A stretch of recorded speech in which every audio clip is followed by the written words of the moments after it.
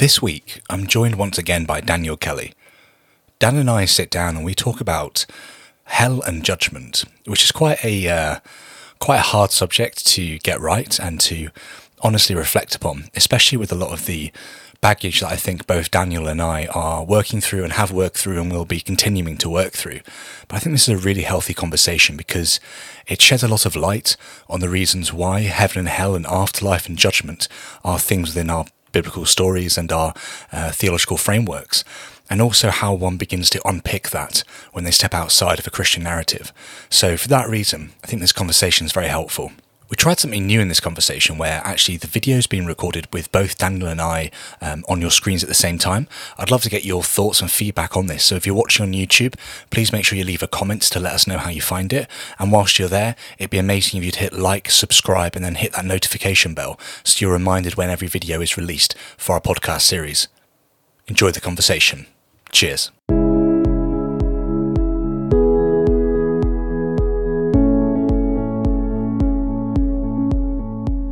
Welcome to When Belief Dies, a podcast honestly reflecting on faith, religion, and life.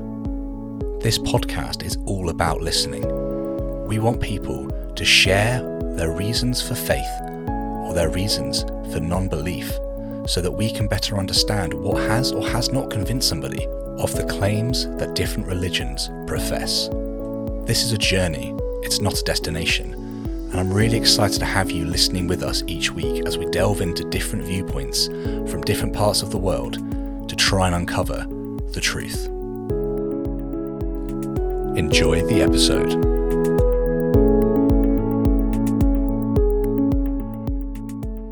Hello and welcome to another episode of When Belief Dies. My name's Dan and I'm joined today by the regular host, Sam. How are you doing? I'm well, mate. I like that. The regular host, Sam. Yeah, maybe. I often feel like these sorts of things. I was listening back to an episode on death that I recorded with Dave a year and a bit ago, and it just sounds so different. Like the podcast has changed so much since then. It's ridiculous. Anyway, yeah, I kind of feel like I'm not the same person. I'm not the regular person. There was someone else back then that was doing these things. Anyway, yes, it's good to see you, mate. How are things going with the end of lockdown and the beginning of some sort of horrific heat wave across the whole of the UK? Yeah, it was funny. Today I walked into a supermarket and I still put on my mask. It's just a matter of habit. And I was wandering around like, why is no one wearing a mask? Like I saw one other person. I was like, did I miss the memo? And yes, I did actually miss the memo. Today is apparently Freedom Day in the UK with the restrictions lifting, but it doesn't quite feel like that just yet. I'm still a bit nervous, and obviously, who knows when we release this, what sort of place we'll be in then. But yeah, it's been good. It's been good. We'll see how things go. But yeah, it's also ridiculously hot, and as a Scot, this is not good. This is not healthy for me. It's not ideal. I'm for like the first time ever recording with my window open and my door open, so that there might be some creaking listener of my kids in their bunk bed next door, also unable to sleep because it is so hot. But yeah, it's weird because yeah, I think I can't remember what we were talking about, but when it was last this hot, I ended up doing an episode with Dave and maybe Helen as well, and back then it was audio only, but I was really, really adamant that it would be perfect. So I had my window shut, door shut, and the webcam was off, luckily, but I was just sat there with just like water dripping down my head, like, this is so warm, why have I done this to myself? But yeah, luckily this time I just don't care enough, so those things are open and I'm nice and cool, well, coolish. But yeah. Yeah, and my fan is on full pelt, so there might be a background hum as well, but absolutely essential unless we collapse under the heat. So today, I think it would be great to sort of have a conversation around quite a unique topic, and one that I found really, really interesting as I sort of left faith, and one that I found quite difficult as well to work through. And that's the idea of the afterlife, the idea of judgment, and the idea of hell. And I feel like if you had told me that atheists would think about hell quite a lot, especially those of us who have left Christianity, I wouldn't have quite understood why. It would seem quite surreal to me. I would have thought, well, surely if you've just left your faith, then you no longer believe in hell. Nice and easy, nice and simple. And it's been clear to me that for myself, and what I very quickly realized was true for so many people who'd left Christianity and other faiths with that same sort of hell and judgment mechanism within them, is that actually it's something that doesn't just disappear overnight. And what I thought would be really great is in our conversation to just talk about, I mean, first of all, what did we believe as Christians? What was our understanding of some of these concepts? How did it work? What did we believe? How did it affect some of our attitudes and our actions as well? And then to sort of explore a bit later on, obviously, how did that change in leaving Christianity, and how did we both handle it? Because I know that for both of us, it's quite a difficult part of the journey. And yeah, and hopefully, I think, especially for us, I'm aware that throughout that process, it felt quite lonely, and I felt weird about talking about this stuff because it's a bit difficult and a bit strange and a little bit irrational for me, which we'll get into a bit later. But actually, it's something which is very understandable, to have this fear of hell or a fear of judgment coming out of faith. So I guess to get us kicked off, Sam, be really curious to get a rough gist of, back when you were a Christian, what was your understanding of this idea of the afterlife? Massive open question. My idea of the afterlife. So I think as a Christian, it was always very much rooted around kind of God bringing about a human's desire into its fullness. So that sounds really weird because it's almost like, why would a human choose hell? Why would a human choose something else? But actually, what happened was you began to see and realize that people have various things that they hold on to. So it could be they hold on to a desire for money, a desire for sex, a desire for work or whatever. And these things ultimately became what they worshipped. So it was very much like a C.S. Lewis idea, which is sort of the sorts of things we do today echo into eternity, echo into our afterlife. So if you began to just lie casually, that lie would almost consistently be you as you just began to be okay with how you were. So my idea back when I was a Christian was that, if somebody honestly sought Christ as the center to everything, they would have that in fulfillment within eternity. And if someone sought, personal gain or pleasure or whatever else it was, that would be the thing that they were seeking. So it was almost like sin was almost essentially just selfishness transposed into different sorts of elements, and then you would begin to kind of see that greed, lust, whatever it is, it all comes from this desire to fulfill oneself, and actually the only way one can be fulfilled is when they're fully invested in Christ. So therefore we should be seeking Christ with everything we are, because we were created to be with him. So the afterlife was very much about the sort of the echoes of today becoming a fruit of tomorrow, and that fruit being the thing that you would live within. So it's almost like you kind of lie in the bed that you make. So I was never like a universalist or a sort of like annihilationist. We can kind of touch on these things and explain them more in due course, I'm sure. But for me, it very much was a C.S. Lewis, hell is locked from the inside. Like those that are within hell are there because they have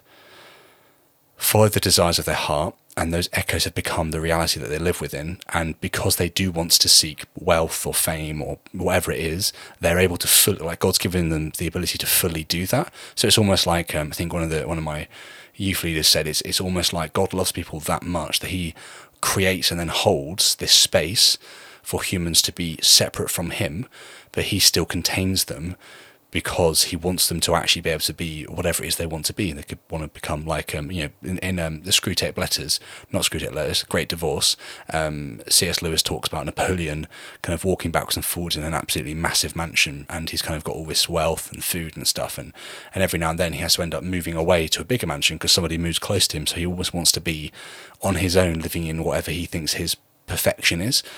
So I guess I view the afterlife as the ability to hold that which you truly desired today, which sounds weird when you stop and think about it, but that's how you would theologically deconstruct it.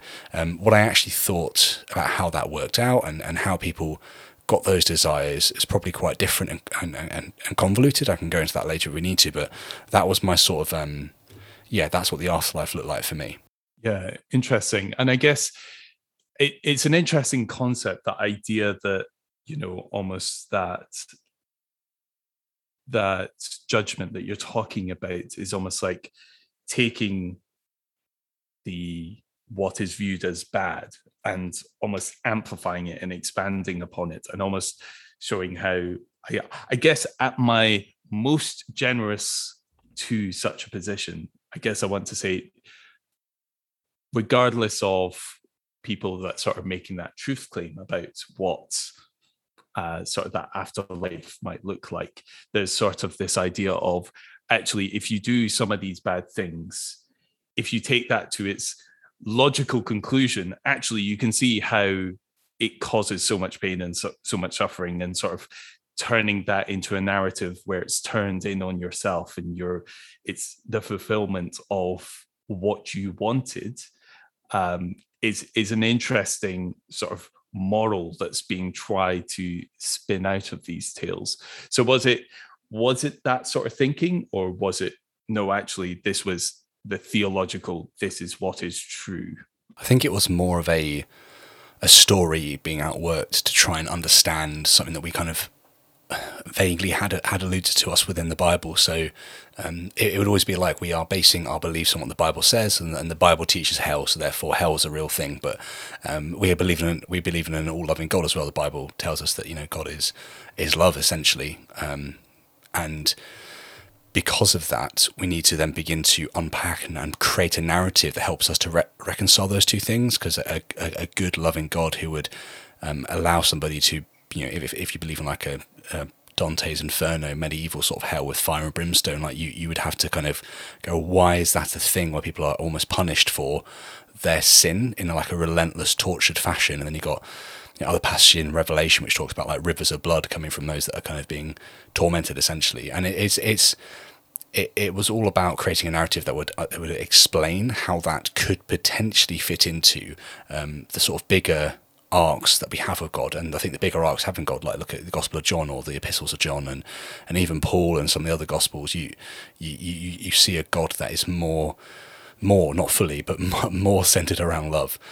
So there's this sort of idea that, if this is a bigger narrative, if this narrative of love and wanting to reconcile humanity to himself and wanting to almost be a part of us and allow us to come back to be part of him, if that's the broader narrative, the much smaller narrative would be judgment and hell. But those things are so stark in comparison. How do we bring those things together? So the narrative was to almost like copy and paste between those lines and make sure that it made a bit more sense. But if you were to begin to try and theologically work it out, it doesn't, like, that nice idea of hell being locked from the inside, that isn't in the New Testament. The sort of wrath of God is in the New Testament. I kind of think that's where you'd see Jesus talking about hell is actually more of a sort of wrathful annihilation of those who did not want to belong to the kingdom, as the Messiah was meant to proclaim it, of Yahweh coming back to redeem his people. So I kind of feel like the way that we kind of look at stuff, it doesn't quite match up.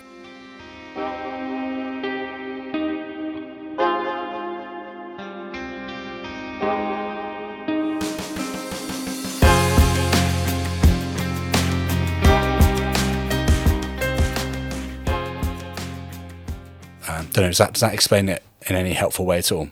Yeah, I think it's interesting, and certainly you're on the money. I think so much of the conversations that happen within Christian circles, back in my experience, like hell is such a touchy subject, and it is very rarely touched upon. Partly, it's an ugly topic, and no one wants to talk about ugly topics. Everyone wants to hold on to the nicer verses and just ignore these sort of things. But I certainly remember the controversy that went round when I think Rob Bell released the book Love Wins, and this rise of universalism that a lot of Christians were afraid of at that time. And it's it's tricky because for a Christian who's trying to follow what the Bible says, you go, well, what does the Bible say? Not a lot. Really not a lot. It's slight allusions, and even then, like some of the strongest passages you're going to find are coming from the Book of Revelation, which is a genre that is not in our common lexicon now. Apocalyptic literature is just not something that we do anymore, and it then becomes incredibly difficult to interpret. And also, especially for the Book of Revelation, it's kind of taking shots at the empire of Nero's Rome. So it's got an entirely different historical context as well. So yeah, it's instantly this very difficult topic. And as you say, there's sort of then what different people then take what elements of the broader narrative to then try and fill in the gaps of, well, what is really happening in this little subsection. Massively, yeah. Like you mentioned Revelation and Nero, and the number of the beast essentially spells Nero's name if you actually broke it down properly. So it's really interesting that there's so much political agenda behind the Book of Revelation. It isn't trying to allude to a future state within Christianity. It's trying to pop shots at essentially the leading figure of the anti-church movement, 64 AD or CE, however you want to say it, was when this sort of, basically Nero burnt down a third of Rome or whatever it is, and then blamed it on the Christians, or so the story goes. He might have just used that as an excuse to kind of persecute Christians. But anyway, essentially that's when it became a persecution, and it wasn't as bad as a lot of apologists like to make out. It was still pretty brutal, but not everybody died. There were much worse sorts of persecutions to come. Think about the Spanish Inquisition or things like that. You see a lot more essential death and destruction, especially medieval kind of Europe within Christianity. Anyway, I'm going off on a really random subject, but basically, yes, I think you see these things are utilised in a way that fits the agenda of those that are wielding it, rather than it actually being a sort of like an exegetical outworking of the scripture that you're trying to engage with. You're just trying to essentially make it say what you want it to say, rather than go, what's it actually trying to say and who's it speaking to? And that's such a danger within any sort of interpretation, is when you bend it to fit a story. Yeah. Mm. And do you feel like while you were a Christian, did the idea of hell, the idea of judgment sort of change the way that you lived, change the way that you thought about different problems, your conduct as a Christian?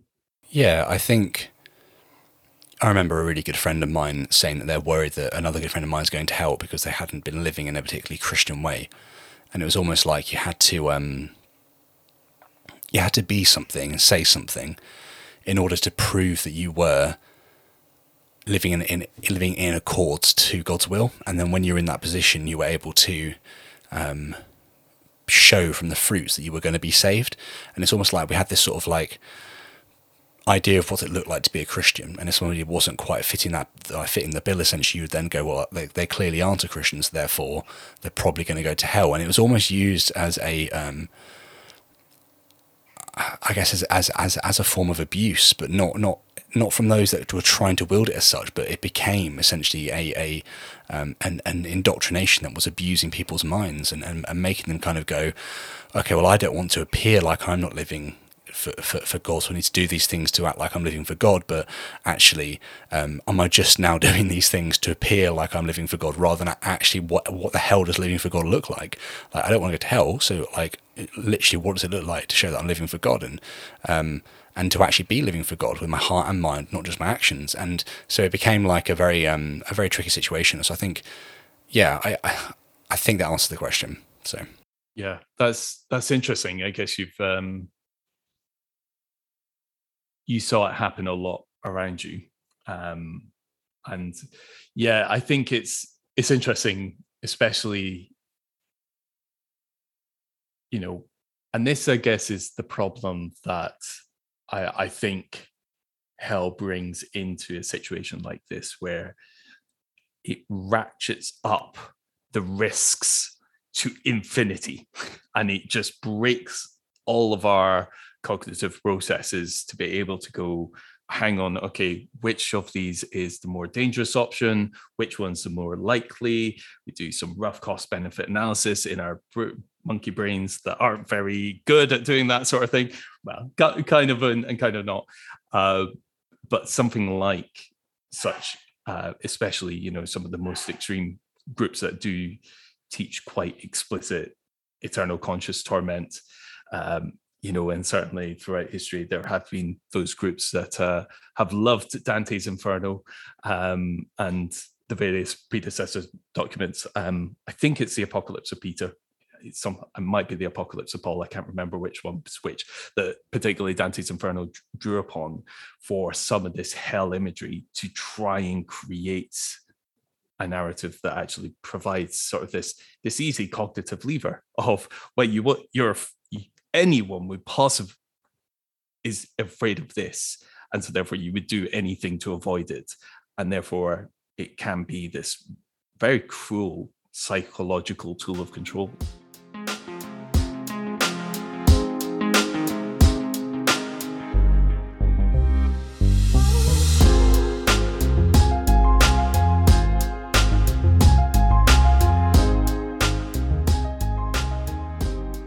Yeah, I mean, massively. You see the idea of hell becoming more and more prevalent as you look through the whole of the scriptures, and then into the sort of like apocalyptic or, you know, post New Testament scriptures as well. You see it becoming more and more prevalent, and it's this, it's essentially this outworking of trying to understand what it means to have more time. Like we're trying to find more time to reconcile injustices or hopes that weren't fulfilled, or a desire to see Yahweh return, and you begin to kind of pop things out like, you know, Abraham didn't actually manage to see his descendants become like the sand on the seashore or the stars in the night sky. So you know, there's this sort of idea that actually he will see that when he kind of comes into his fullness in an afterlife, and how you begin to have problems in the Old Testament because they didn't believe in a straight to heaven or hell. They believed in more of like a Sheol, which was like a returning of the body to earth and the breath, God's ruach, back to him.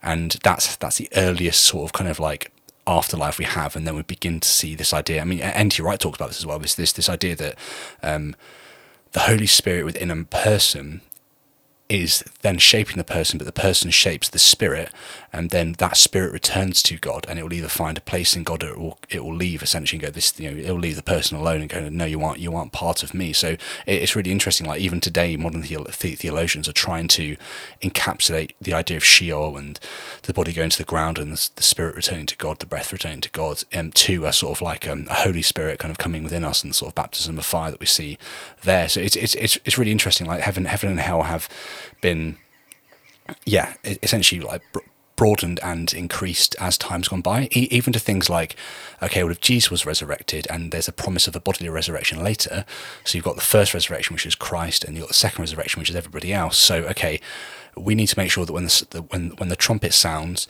people are able to be raised from the dead. Okay, so when we bury somebody, obviously it's not permanent, it's going to be, you know, a few hundred years maybe, their bones, which should still be around. So we need to put their feet to essentially to the east and their head to the west, so that when Christ returns, everyone's already facing the right way, so everyone can stand up and be presented to Christ in their resurrected state. And then there's so many theological debates about sort of what happens then if, you know, somebody dies and their body does actually fully disintegrate, and their body actually nourishes an apple, but that apple falls from a tree, and then, you know, a bug eats it, and that bug gets eaten by a bird, that bird dies and gets eaten by a fish, and then that fish gets eaten by a person. Okay, we don't think that animals necessarily get raised from the dead, but if a single person's, like, you know, sort of carbon fiber, or not carbon fiber, sort of atoms essentially go into 4 or 5 different people, which is the case, we're all made up of other beings, whose do they return to? Like, where is the essential essence of an individual if it's all just recycled matter? And it's just, it doesn't sound like it should be a big issue within theology, but it is, because it's this idea that if we're going to resurrect from the dead, you've just got to postulate that God can do it. You can't actually understand it in any sort of full way, because it doesn't make sense to say, well, it's this state today you're in. Like, people might say when you're in heaven, you'll be 24, you'll be beautiful. You won't many bald people in heaven. These sorts of like weird things, which is like, okay, well, I was still bald at 24, so fuck you. But the actual sort of like weird analogy is how do you encapsulate somebody's perfect being, and how do you then restore that into a resurrected state? So, are we actually going to be physically resurrected, which is very much what the New Testament is getting at, or is it going to be a spiritual resurrection? We don't have to worry about the body. And that won't sound like a big issue to a lot of kind of non-believers, but for believers, honestly, there are hundreds and hundreds of years worth of theology going back and forth trying to figure this out, because it is an issue. So yeah, it's interesting how we have, what I was trying to say originally, essentially created different ways to deal with issues like justice or hopes that we haven't worked out, or vengeance, or whatever it is, and then on that we create more issues essentially to actually try and then figure out. We never actually get to the end of it. There's always more problems, which is why we have things like annihilationism and universalism becoming prevalent today, because the idea of somebody going to die forever in a state of hell, like a literal burning to death, is completely and utterly immoral. So how could somebody do an act which is only ever going to be encapsulated in a finite amount of time, and then the natural recompense for that is eternal suffering of some description, whether that is being boiled alive, or skin being flayed off you, or living without Christ, which people would say is the biggest suffering, living without God. Like, how would you? That just doesn't make sense. So there needs to be some sort of other way of outworking it. So we just consistently, you can see the road we've been going down for the last like 2,000 years to try and get to this space. It's a strange one. It really is. Yeah, and it's one of those topics because there is no meaningful way of actually figuring out any correct answer, even assuming so much of Christian theology around believing in God. Okay, Jesus was resurrected from the dead. What does that really tell you about the afterlife? It doesn't tell you much at all, and so they're filling in blanks. Even within their own theological discussions, because there is no way of actually ascertaining proper truth in this matter. Because, as you say, even the biblical texts all show a difference, a changing, a development of their understanding and their beliefs in these things. So, trying to turn to that for any clear narrative is going to leave a lot of people disappointed. And I think it's also interesting what you say there around judgment, because what I very quickly observed and thought a lot about is, there's quite a lot of discussion in sort of the topic of justice between two, there are a couple of others, but two sort of main schools of thought around retribution and consequentialism. So the idea behind retribution is that there should be punishment for crimes or immoral actions, and that should match the crime by our moral intuitions. And certainly, as you say, eternal conscious torment is always going to be disproportionate, no matter how bad and serious the crime is. So there does seem to be this very odd matching up there. And someone who, like myself, who says, actually, I think we should be very, very, very careful around this idea of punishing crimes, and instead, especially on a more practical basis, when we're talking about real justice and in the real legal system, inflicting this justice, this retribution on people quite often tends to make situations worse. And more often we take broken people and we break them even more in our justice system. And so there's that argument. And so I look at eternal conscious torment and I go, that's just awful on so many, even more levels around that.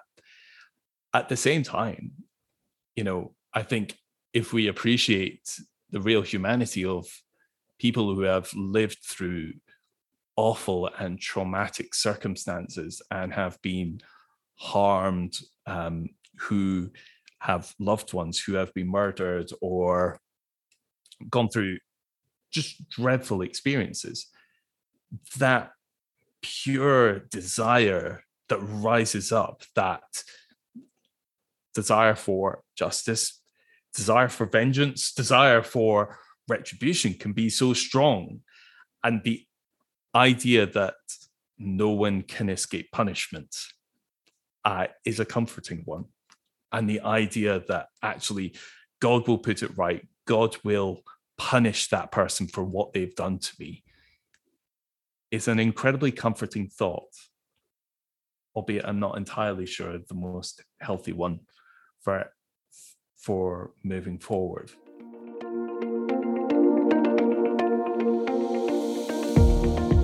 Hey, I want to take a minute of your time to talk about supporting When Belief Dies. This will always be an advertisement-free podcast, and for that reason, I hope you will be willing to share this episode with your friends and family.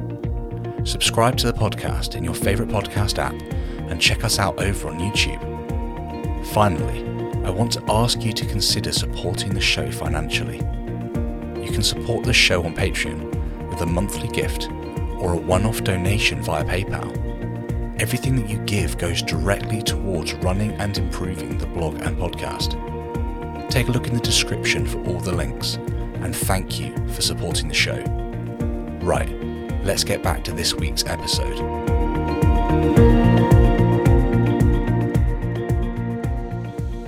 Yeah, so there's a little boy, I don't know, late 90s, maybe early 90s, in the 90s at some point, who was 3 years old, I think, and got basically, it's Jamie Bolger. It's quite a well-known story here in the UK. Essentially got led by two other boys a little bit older than him in their kind of like early, like 10, 11, 12-ish, and then basically taken to a train track and just horrifically murdered, essentially, by these two boys who were then put in jail for what they did, and they've had loads of other issues with their lives and stuff, and there's sort of there's this desire within me to cry out for justice for that, to go that you know, like Jamie, like you were loved, like you were cared about, and you had value and you had worth, and there's this heart cry that I find within my, like, almost subconscious, that just roars for justice, and it feels very much rooted within us. And obviously a lot of Christians would point to that and go, well, that is a sign for Christ, for God being real. But actually I think for me it speaks more about our evolutionary desires to have hope and to have things that keep us going, to keep us alive, to kind of help us to push forwards, because there are going to be probably millions of stories like that we aren't aware of. This is just one that made the headlines here in the UK to a massive extent. And you go back, 80,000 years, the sorts of things that were happening to individuals is just a completely different, bewildering state. I've just finished Joshua Bowen's book on the Old Testament for atheists, his first volume, and it's a really interesting section in there where he talks about the sort of rights that female slaves had compared to male slaves, due to the fact they were used for the sexual exploits, but male slaves are still used for sexual exploits. It's just not talked about in the Old Testament, and it's interesting the sort of different cultural, I guess, importance that we focus on different situations. We want to give certain things more credence than other things, for instance. And essentially that even, I'm jumping around a lot, apologies, but it kind of gives you one more example and go back to sort of ancient history. But the sort of other example which is quite helpful to hear at times is the idea of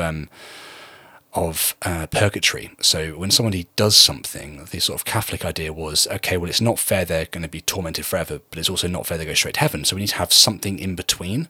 And there was a long time when people could actually pay, give the Catholic Church money, and you'd get years knocked off, or maybe months or days, depending on how much you paid, but you'd have time knocked off your child or loved one's sentence within purgatory, because you were almost performing a holy act by giving money to the church or serving the church in some sort of way.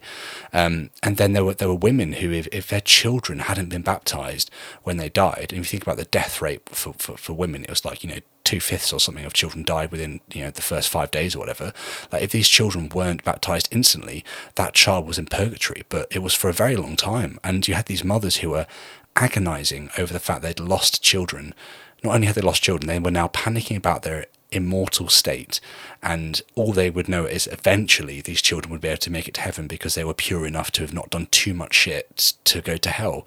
And it was only in the early 2000s that the Pope said, actually, that was all wrong, we're really sorry. But you can't apologize for hundreds and hundreds of years of women who have lost children, countless children. Probably each of these women lost so many kids. If you read any sort of history of kings of England, right, you're going to see child died this age, died this age, died this age, died this age, heir lived to 8, died this age, died this age, died. Like, you have, like, you know, a single woman could give birth to like 20 kids. It's insane. Like, Kirsty's done it too. She wants no more. But like, women were supposed to have lots and lots of children. So the amount of children that died, essentially, and we then go, oh, that's really sad that the children died. But not only that, these mothers had to try and baptize them before they died, so they would make it. And it had to be done by a priest, and it had to be done usually by spending money if you wanted it to be done in a timely fashion. So if you were poor, you're fucked, essentially. You've not got a chance unless the kid survives long enough to get to a church at the right time for it to happen. So it's just interesting how it flips around. This whole Jamie Bulger story is really obviously sad, but then we have the other side where we've been doing these things for so long anyway. Does it really make a difference? I'm not sure it does. And then, as I mentioned before, you look back to ancient history and the sheer amount of atrocity and loss and pain and suffering. If humans didn't have the drive to push forwards, to find hope, to make it through to tomorrow, to actually, without being rude, just continue to propagate our genes, to create societies where there was thriving and flourishing for us to be able to do that, humanity would never have got to the place that we're in today. We'd never have pushed ourselves forwards. We'd have always just sat on our haunches and never done anything. So the fact that we have the desire for justice and recompense and hoping that there's going to be a better tomorrow, like, we still live like that today, right? We're working hard to get our pensions, to be able to retire, to be able to have a hope that our kids might have to work a little bit less, or there's a better world for them to live in. Like, we're still doing it in all our areas of life, and I think that very much fits into the sort of ancient humanity and even proto-humans, like this drive to create a state that is better, and if it isn't better, to mourn and move forwards and have things that reconcile those things together. Like, it doesn't matter that with the spirits now, or we're going to sacrifice, you look at kind of ancient Aztec culture, we're going to sacrifice these individuals to the gods because they're going to then bless the harvest, which keeps the rest of us alive. You begin to weave stories of horror into stories of hope to give your hope enough to keep you going. It's fascinating. The human mind and how we warp and twist things is fascinating. But then you understand why when you hear a story like Jamie Bulger. If I'm getting his name wrong, I'm really sorry, but I think people should know who I mean. But when you then see stories of that, you understand why within you have this desire for that to be reconciled and justified. And I'm not saying it's not horrific, it's absolutely horrific. I just don't think there's going to be a state where this person stands before God and God then finishes it and fixes it and sorts it out. I think the sad reality seems to be that it comes to an end and things are left undone. Like, we don't get to write the last chapter. We get to put the pen down at some point in the story, and we don't usually get to decide when we do that. Sure, there are ways to decide when you do that, but more often than not, we don't get to say, I'm going to finish this chapter. We usually think we're coming to a good bit, and then we have to stop. Yeah, and that is a hard reality to swallow. I think it's worth really emphasizing that, especially in times of hardship and grief. And I guess that's the main thing, like this idea of the afterlife, and even like in a weird way, this idea of hell and eternal conscious torment. It's an understandable human construct to make that, to create some of these narratives, to provide hope, as you say.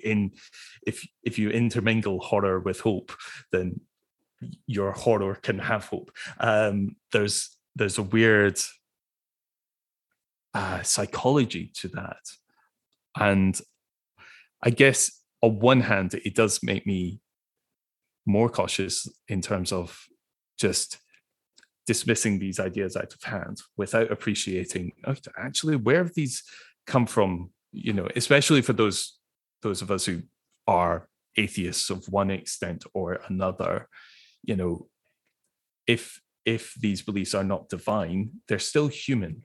There's still something underlying that, and I think that's often missed in a lot of the conversations that are had around this topic. Equally, it is such a powerful psychological tool that can just hijack people's brains. And this is why I really, not that everyone who uses Pascal's wager are talking about eternal conscious torment, but this idea of, well, if you believe in God and you're right, you get infinite good, and if you're wrong, infinite bad. And if God doesn't exist, well, you rot in the ground either way, and so therefore pragmatically you should choose God. It's hacking the game. It's hacking the conversation. It's introducing infinite benefits or risks in order to make this distinction, rather than the far more sober-minded assessment of, actually, we do need to be really careful about our beliefs, especially when it comes into the topic of ethics, especially when it comes into, there's this counter argument to Pascal's wager called Pascal's mugging, which is effectively if a homeless guy stops you in the street with a knife and says, "Give me your wallet, or I will take this knife, I will go home, and in my basement are 1 million children, and I will torture and kill them all." I mean, do you give him your wallet? What are the chances that he has 1 million children in his basement? Surely it's incredibly, incredibly small. But at the same time, well, how much money would you give to stop one child being killed or tortured? And therefore, surely you should multiply that by 1 million, and it's probably going to be larger than the contents of your wallet. But then if you give in, then every single mugger is now has this perfect tactic, and we end up in a situation where that risk benefit analysis just completely breaks down, and it becomes utterly meaningless. And that's the problem I have with this argument around, utilizing hell is such a powerful tool, and it subjects so many people to these Pascal's mugging, because I'm certain we would be able to, within a short Google searching, find one Christian preacher that says you must do X in order to go to heaven and make sure you don't go to hell. And I'm pretty certain we'll find another pastor who will say you must not do X. Otherwise, you will go to heaven. But if you do it, you will go to hell. And it becomes utterly meaningless. And that's, I think, the biggest problem with this. It's such a powerful construct, and I think we need to appreciate this is such a strong psychological tool that we need to be very, very careful of, and not just flippantly dismiss it or flippantly use it in any sort of conversation. Yeah. And then you kind of add in the idea that we've had our entire lives these days to be fed this truth. Like, it's a basic doctrine that heaven and hell are a thing.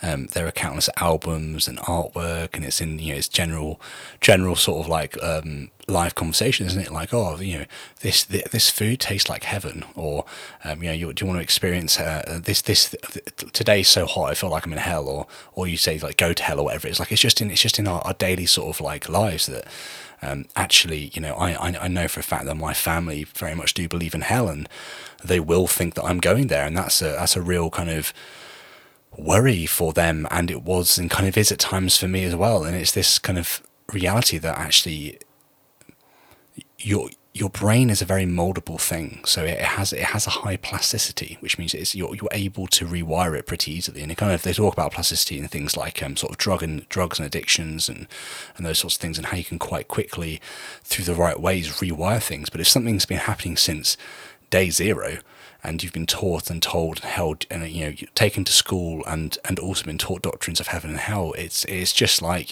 the air you breathe. You're sort of like a fish unaware of the water you're in, and because of that, it can really cause issues coming outside of a faith. And I think, just kind of touching on things that I've found helpful to kind of work this through, is the realization, for instance, that, and I know you mentioned this, Daniel, recently on the Graceful Atheist podcast, but there isn't a fear of the Islamic hell within me at all. If someone said to me that Allah's real and you need to fear the Islamic hell, I'd be like, are you fucking high? Like, I've never thought of that. There's not been a thing for me at all. I've never had that issue.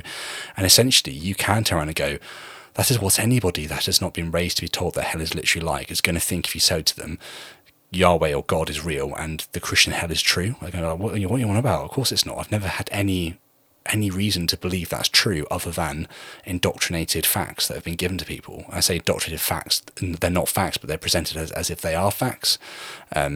So yeah, I think it's been a very, very helpful tool for me to go, actually, what is it that I'm scared of? And I'm scared of a very specific hell presented in a very specific way for a very specific purpose. And the biggest issue within the sort of Christian framework that I grew up in and have come out of is almost like the one that knew it to be true and then deliberately rejected it to be true. That is where the deepest pit of hell is to be held for, and that's the thing that's got me. Is the case of it's almost like a blasphemy of the Holy Spirit. Like, have I? And almost like racking my brains. Like, did I ever actually know that God was real, and I just forgotten? And I can't. I don't think I have ever known He's real now. But has there been something that's proven that He's real to me, and I'm just ignoring that now? And that is blasphemy of the Holy Spirit. I mean, we don't actually know what blasphemy of the Holy Spirit is, but there are again hundreds of years of theology of people racking their brains or panicking that they have committed this unforgivable sin, essentially. What does it mean to have blasphemy of the Holy Spirit? We're not really sure. The closer we get to is the idea that somebody knows that God is literally knows God is real and says, I don't want anything to do with you. And I don't think that's either of us, Daniel. Like, I don't think we've had that sort of experience of going, I literally know this to be true, but I don't want anything to do with it. Otherwise we'd say, yeah, God's real, but I don't want anything to do with it. Like, that's how I'd be talking if that's true. So yeah, I don't know. I'm going off on a few tangents there, but I think the sort of indoctrination from a young age and the very specific sorts of hells that people are told. Like, I know loads and loads of people that come out of Islam who have a massive fear of the Islamic hell, but the Christian hell means nothing to them. They're like, "Are you kidding me? That's pathetic. Have you heard about the Islamic hell?" And we're like, "Have you heard about the Christian hell? Like Dante's Inferno sort of stuff. It's pretty hardcore." And then, especially in the West, what's interesting is we're diluting that now with stuff like universalism or annihilationism or whatever else it is. We're adding things onto the plate to kind of help us to be okay with this idea of judgment and an eternity in some sort of state without God. We try and fix it, solve it, put things on it, but then it then asks and brings up a whole host of other questions.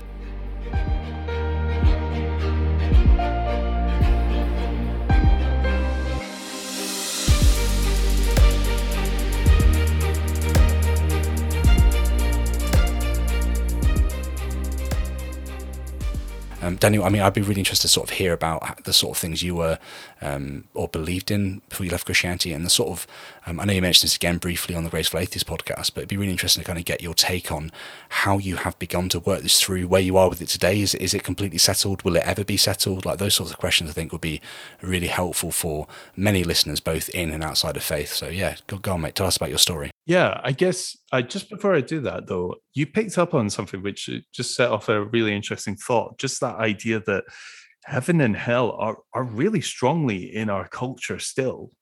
And I think especially, it's kind of funny to appreciate that as a young child, you are so impressionable. And I guess if you are taught that heaven and hell are not real in any sense of the word, like, you see that on TV and you think it's a fictional world. If you are taught that it's real in any way, but you're not really, like, no one's ever sitting you down and giving you this really detailed theological breakdown as to what people mean by that, then all those cultural references become part of your understanding of it. And I'd never fully appreciated that because, and I guess sort of leading into, my thoughts as a Christian, the adult me would very clearly have given you this very long talk about Dante's Inferno is not canon. How much does the Bible say about it? Very little. What can we be certain of? And I would probably have taken you away from the subject entirely and just gone, we don't know that much. And how are we going to check what we can be certain of? There's one way to find out, but let's not go down that route. It's not something that we can talk about to the same level of meaning and depth. And the Bible only gives us a couple of indications. So I would have said the most important thing to understand is that a life with God is infinitely better than a life without God, because that is what you were designed for. And even within this life, we should know and appreciate God for who he is. And we can have confidence that in the afterlife, we will be saved.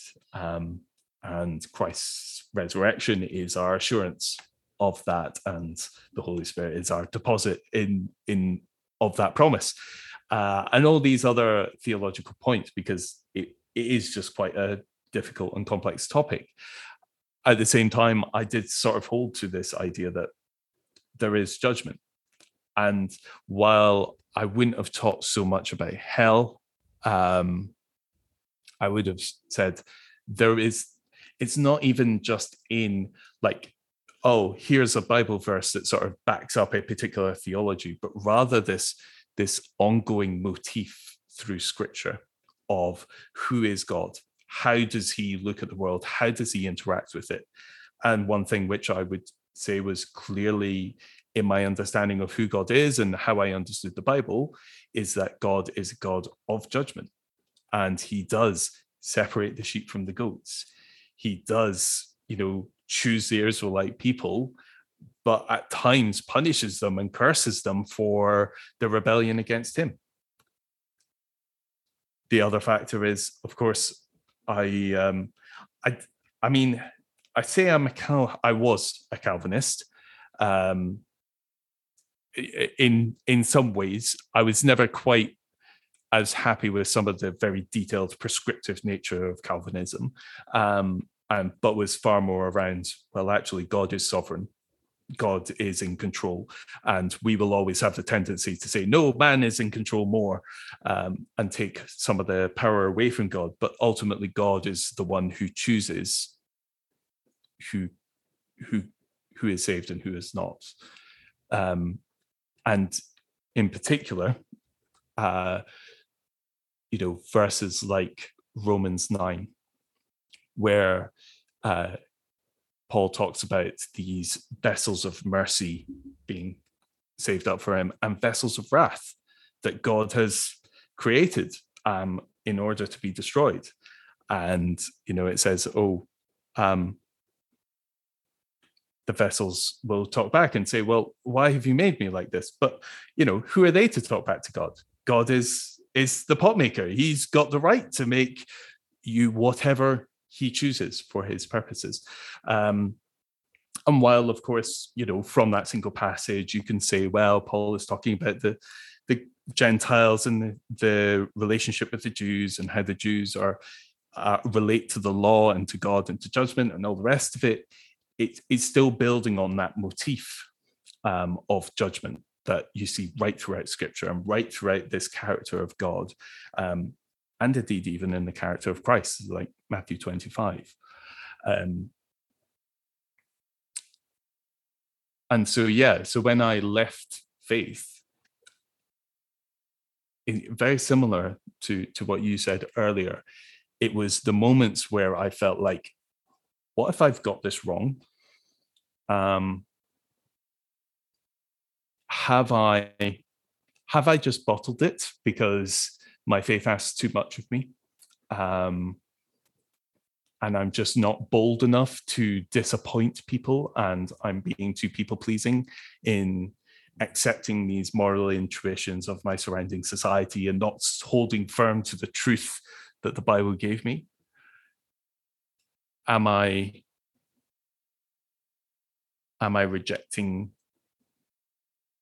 God for a more selfish lifestyle, even though that was never part of the thought process at all? So much Christian teaching, and especially the work of certain apologists who shall not be named, is focused on that message of, oh, you're doing this in order to sin, or your reasons are illegitimate. And ultimately, I wasn't a Christian, but I was still a Calvinist, and that's a really messed up place to be, to sort of believe that, okay, so if I'm no longer a Christian, if I no longer have access to God, then if I'm right, I've just spent the last 28 years of my life being completely mistaken around this major thing, and it's completely worthless. And if I'm wrong, that's even worse. That means that actually I am that vessel of wrath. I have been created by God to curse him and to die. And especially, the idea that's set out in Romans 9, and I guess sort of where I started to unpack some of this stuff, was just this single moment where it just talks about the reason that the vessels of wrath are built up is so that God's glory might be known to his vessels of mercy. Like this idea of people who go through judgment are created in order for that those who are saved have a comparison against. And during the darkest days, and when I left faith, I'd have my moments of thinking these things, but it wasn't particularly strong. It was only really a year later where, one, I started to tell people, and I wasn't going to church, and I lost a lot of the community that I had around me. And two, COVID happened.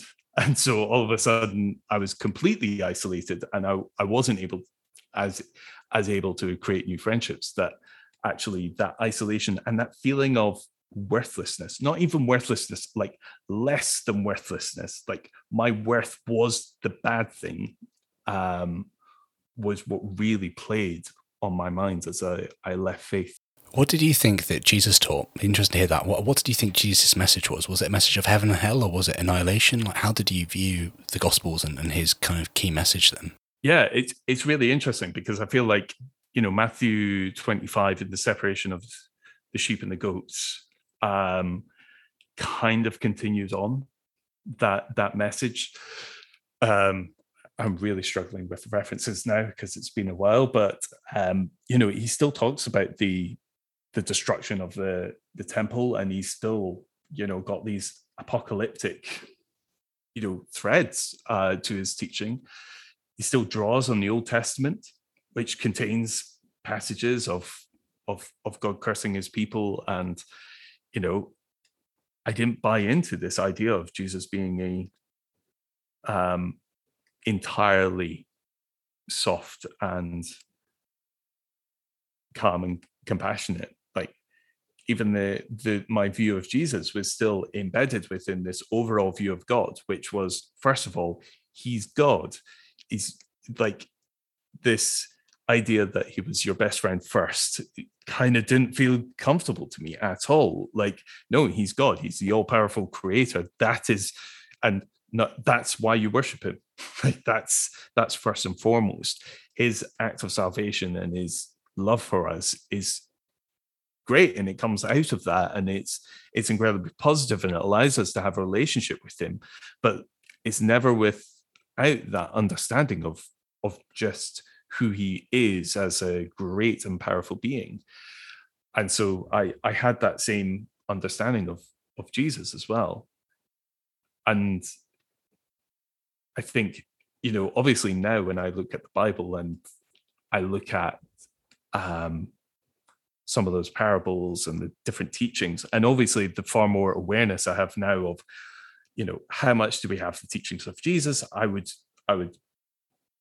be skeptical of, not to say that we have none at all, but probably we've got teachings that have then been interpreted, translated, like told on, interpreted again, told on, interpreted again, told on, before recorded, even then in some of the earliest Gospels. Even, if it was one person heard it first and then recorded it in Mark, we've still got a massive gap of time where they might misremember, because they probably told the same story so many times over and over again. So in terms of a historical Jesus, I have no idea what that was, and therefore I kind of, who Jesus is, I guess as an atheist, it's no longer so important a question. But certainly as a Christian, a kind and loving Savior was true, but I didn't see a lack of judgment or retribution in it.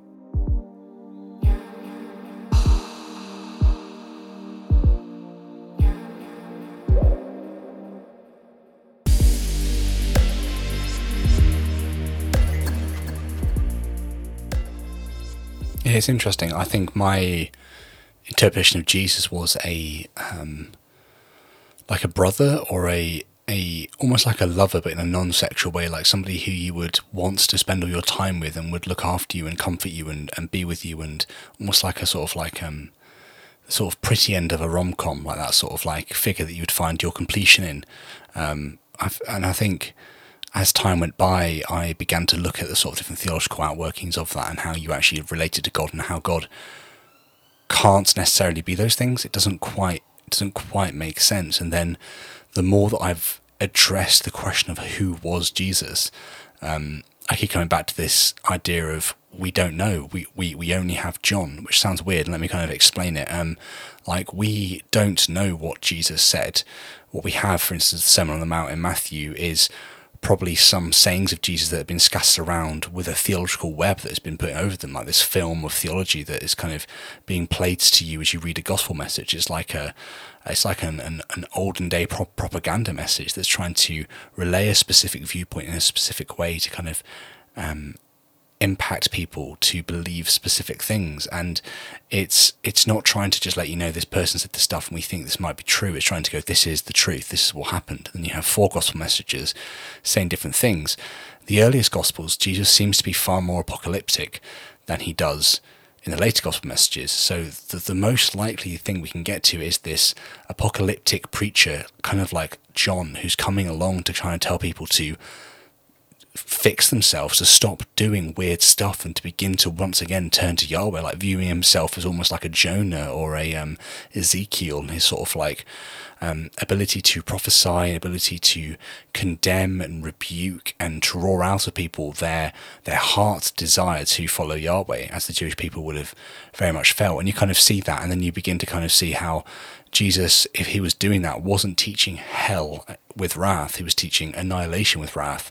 God's wrath was going to come, and then people were going to be placed into the fire where there's gnashing and weeping of teeth. That's not a permanent state. That's a temporary, oh, am I going to die? And then there's death, because fire destroys, right? You don't come out of fire alive. Fire is what you would use to end things.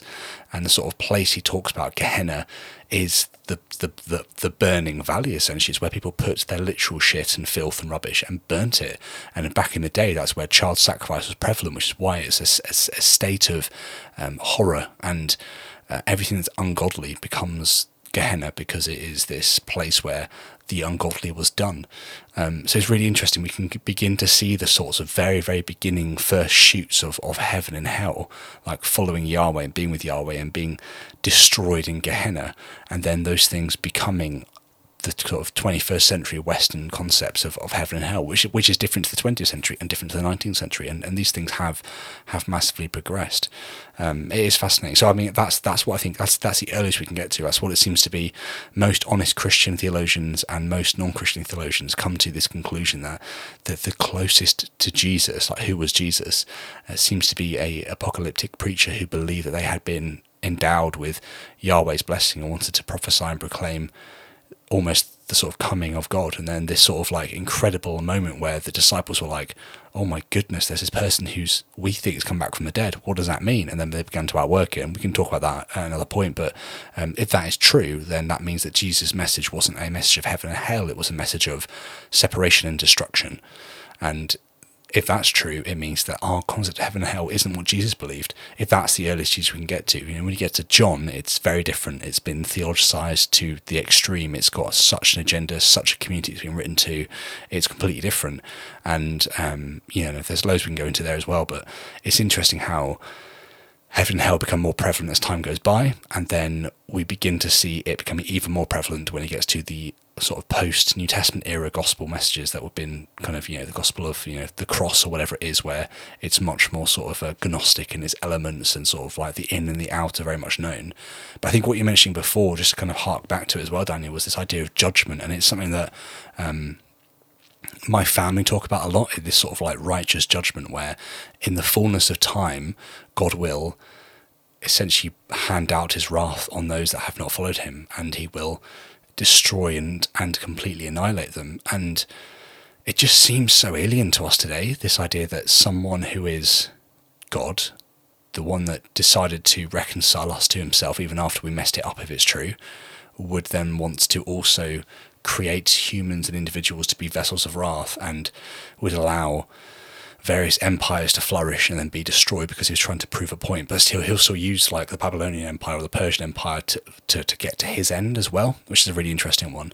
So I don't know, I find it if this is true, it's almost like God has some sort of like I don't know what's the right phrase, where someone has like multiple personalities. He's maybe schizophrenic. Like he's got this like this inability to give a coherent message which people can get behind and follow and understand.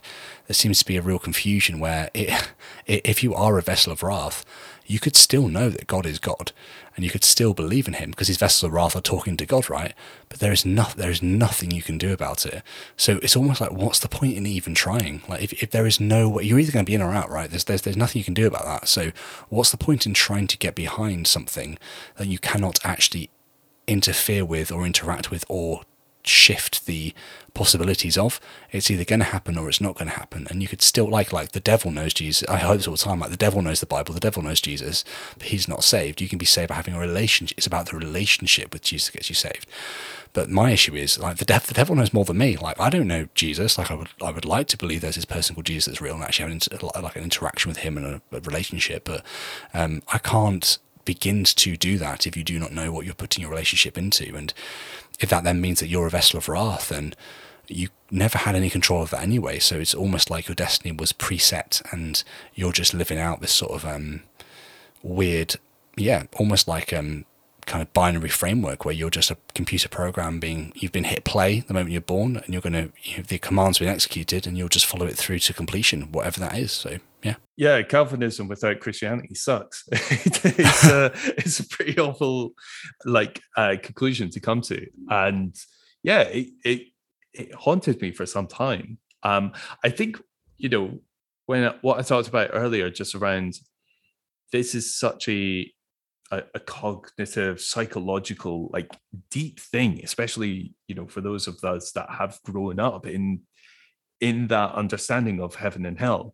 And I think a couple of things you mentioned there, and you've already mentioned a couple, that one sort of appreciating, okay, you're afraid of some hell now that either you've left religion or you've deconstructed it in some way and have sort of changed what it looks like.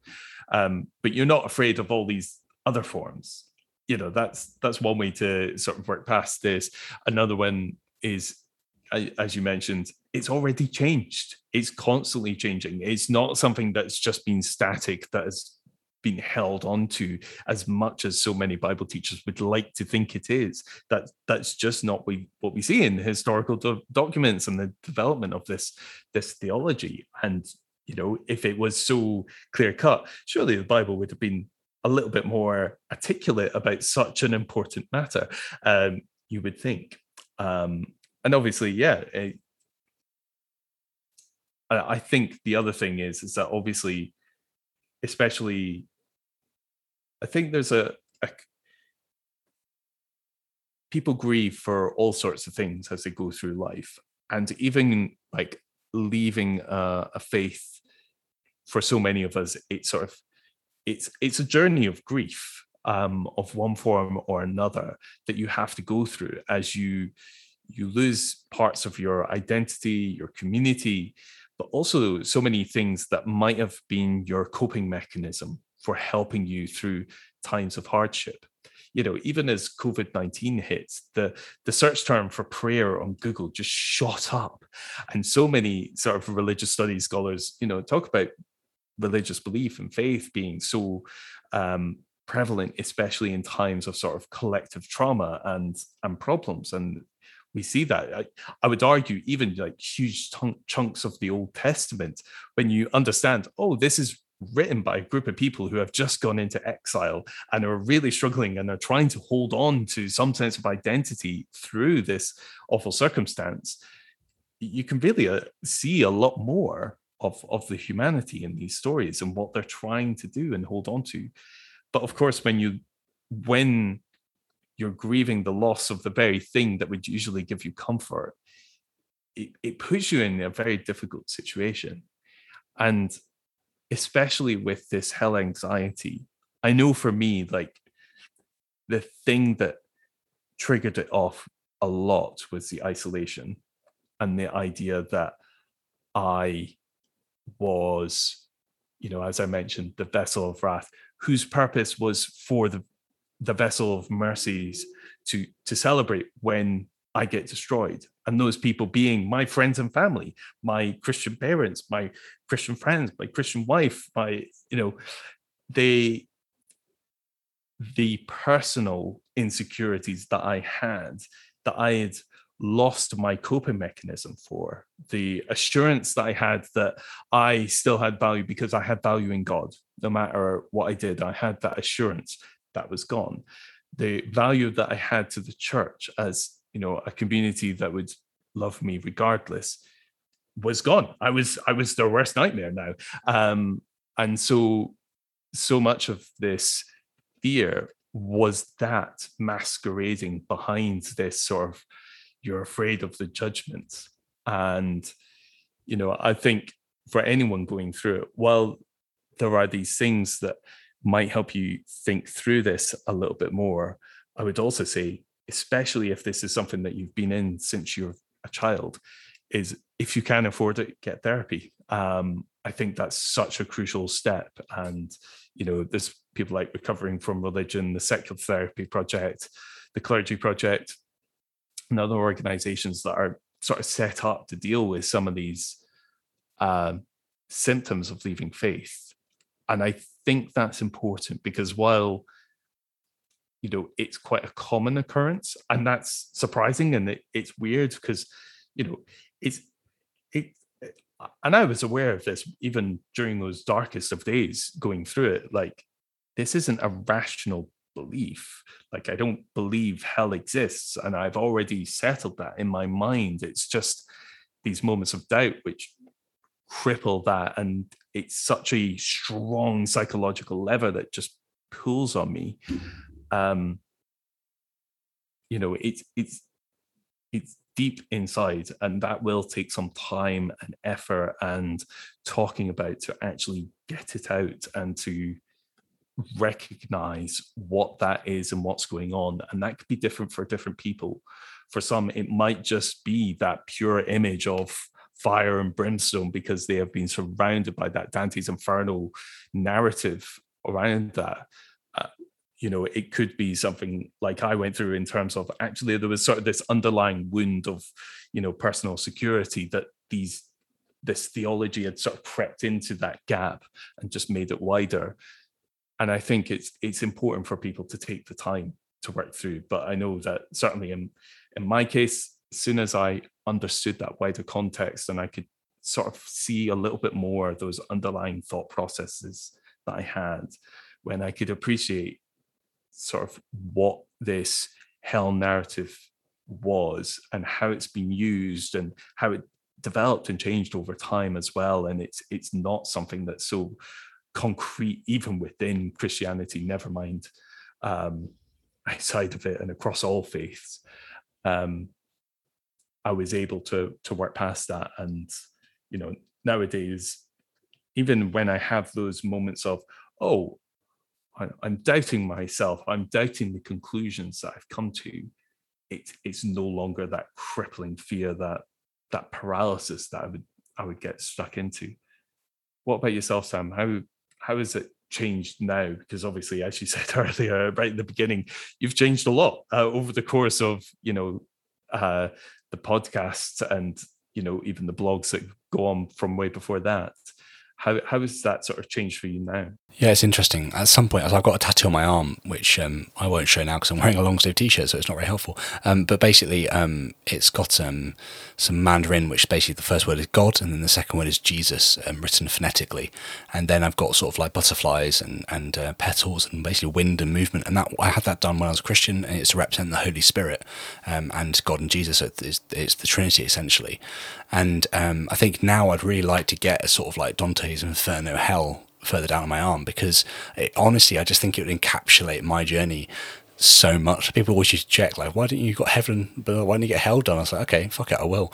So I think at some point I'll do that as sort of like a healing thing. But I think a big thing for me is, first of all, trying to understand who Jesus actually was and what he preached and what he based his preaching upon in the Old Testament, and then begin to look in the Old Testament and know what can we actually understand and know about this. I mean, you talked about these Israelites coming out of exile, and yes, we believe they came out of exile from Babylon and Persia, and even they're almost under like a home exile with the Roman Empire, but like, the Egyptian sort of actual exodus when they're in exile, we don't think that's true anymore. There's no real like any historical evidence to prove that, and that you just begin to unpack what it is grounded in, and you begin to realize that there is this desire to kind of cultivate a narrative which gives purpose and meaning to a group of people to kind of see them through. And then the sort of final thing for me that I've come to realize, and it's kind of a weird one, is I'm very big, obviously very big into evolution.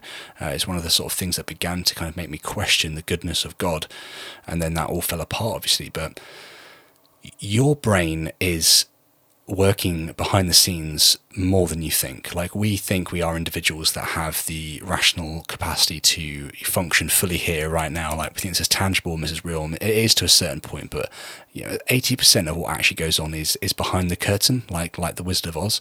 There's actually a magician behind that curtain, and multiple magicians, from what we can tell, is different sorts of consciousness going on within your brain, different sorts of people really who are in there doing stuff. And you have things pushed out into your consciousness all the time.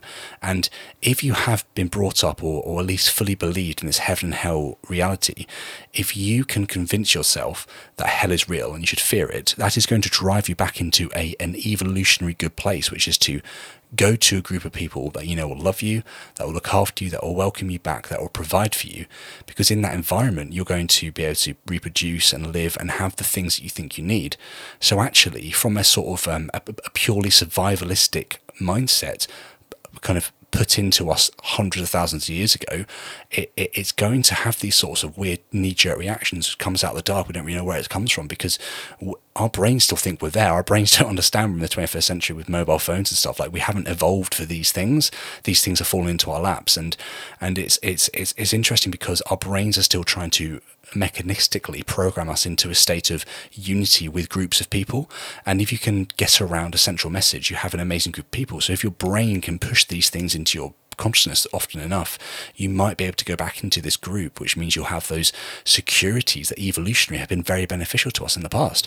And understanding that from some sort of, I mean, that's a very basic level. I'm really shit with like evolutionary psychology, but if you begin to look at stuff like Jonathan Haidt or whatever his name is, wrote a really interesting book called The Righteous Mind, and that looks at the sort of person riding the elephant and how the elephant just goes wherever it wants. Some of the times this person on top sometimes gets to steer it, but not very often.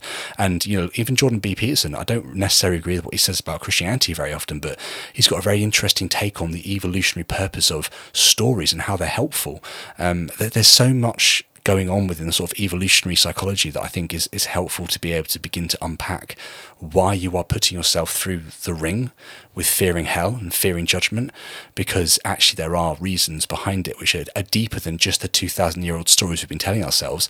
These sorts of stories have been going on for as long as humans have been able to communicate. Essentially, we've come around stories and motifs. So, I think that's really important, and it goes back as well to even further than communication, because we were trying to get around alpha males or leaders of some sorts because we believe that they would lead us into a better state of existence. So if you look at certain sorts of octopus, for instance, they tend to kind of get around a certain ringleader, usually a male model, that they will then see dominates the other ones and kind of like almost playfully dominates them. And that weirdly, the other males and other females don't leave. They seem to come around and kind of have this collection with them. And we see that in other scatterings of different sorts of groups, which consciousness has arisen in different ways. There seems to be a desire to formulate some sort of construct which creates a community and helps us to be able to create narrative, even in that basic state. Like, that's not saying that Jesus is real or there's some sort of like, we're going to create money and we're going to begin to transact. It's much more of a sort of evolutionary mechanism to help us kind of have these societies to some structure. So just recognize that you are far more complex than you can give yourself credit for, and there is so much more going on in your brain and your mind and even in your hormones and in the sorts of glands that are letting things off. Like, you just don't understand what's happening in your brain most of the time. So just recognize that when it's 2 a.m. and you wake up and you're panicking about going to hell, that you got it all wrong and you struggle to get back to sleep, just put it down and go, I am far more complicated than I can possibly understand, and I have as long as my life leads me in, to explore this space and to really work out what I do and don't believe. And if you find that you believe in Christianity again and you want to believe in this stuff again, that's your journey. But for others who aren't in those journeys, recognize that you have the ability to understand why you don't believe it, and you can begin to help other people to unpack that themselves as well. So I've said a lot there, so I'll be quiet for a little bit. But yeah, that's my sort of knee-jerk reaction to what you said. Fair enough. Good stuff. And we'll talk about alpha males and Jordan B. Peterson at another time, because I think we could have an interesting discussion there, because I completely disagree. But we could have another discussion another time. But I do think you're spot on with your overarching point in terms of that we are complex creatures and there is so much going on underneath the surface. And I think that's so important. And I think also, as I was touching on earlier, just appreciating this concept taps into some of these primordial desires for vengeance and justice that are helpful and important and need to be understood, but carefully handled, because they're raw.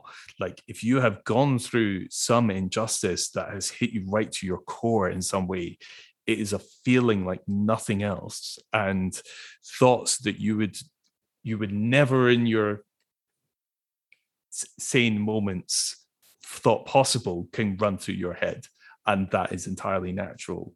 And so these ideas shouldn't feel alien. And I think the more that we understand them, the better. But at the same time, at the end of the day, hell is not real. It's as simple as that.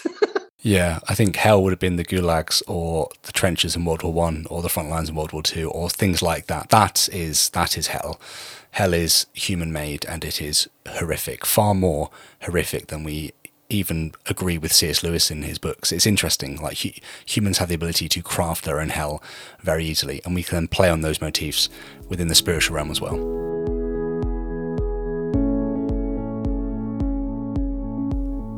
I hope you enjoyed this week's episode. To leave any comments or thoughts, you can head over to YouTube, and to follow us on social media or to see where else we are online, hit the link in the description. Thank you to all our regular givers for making this dream a reality. I'll catch you here at the same time next week. Enjoy the journey.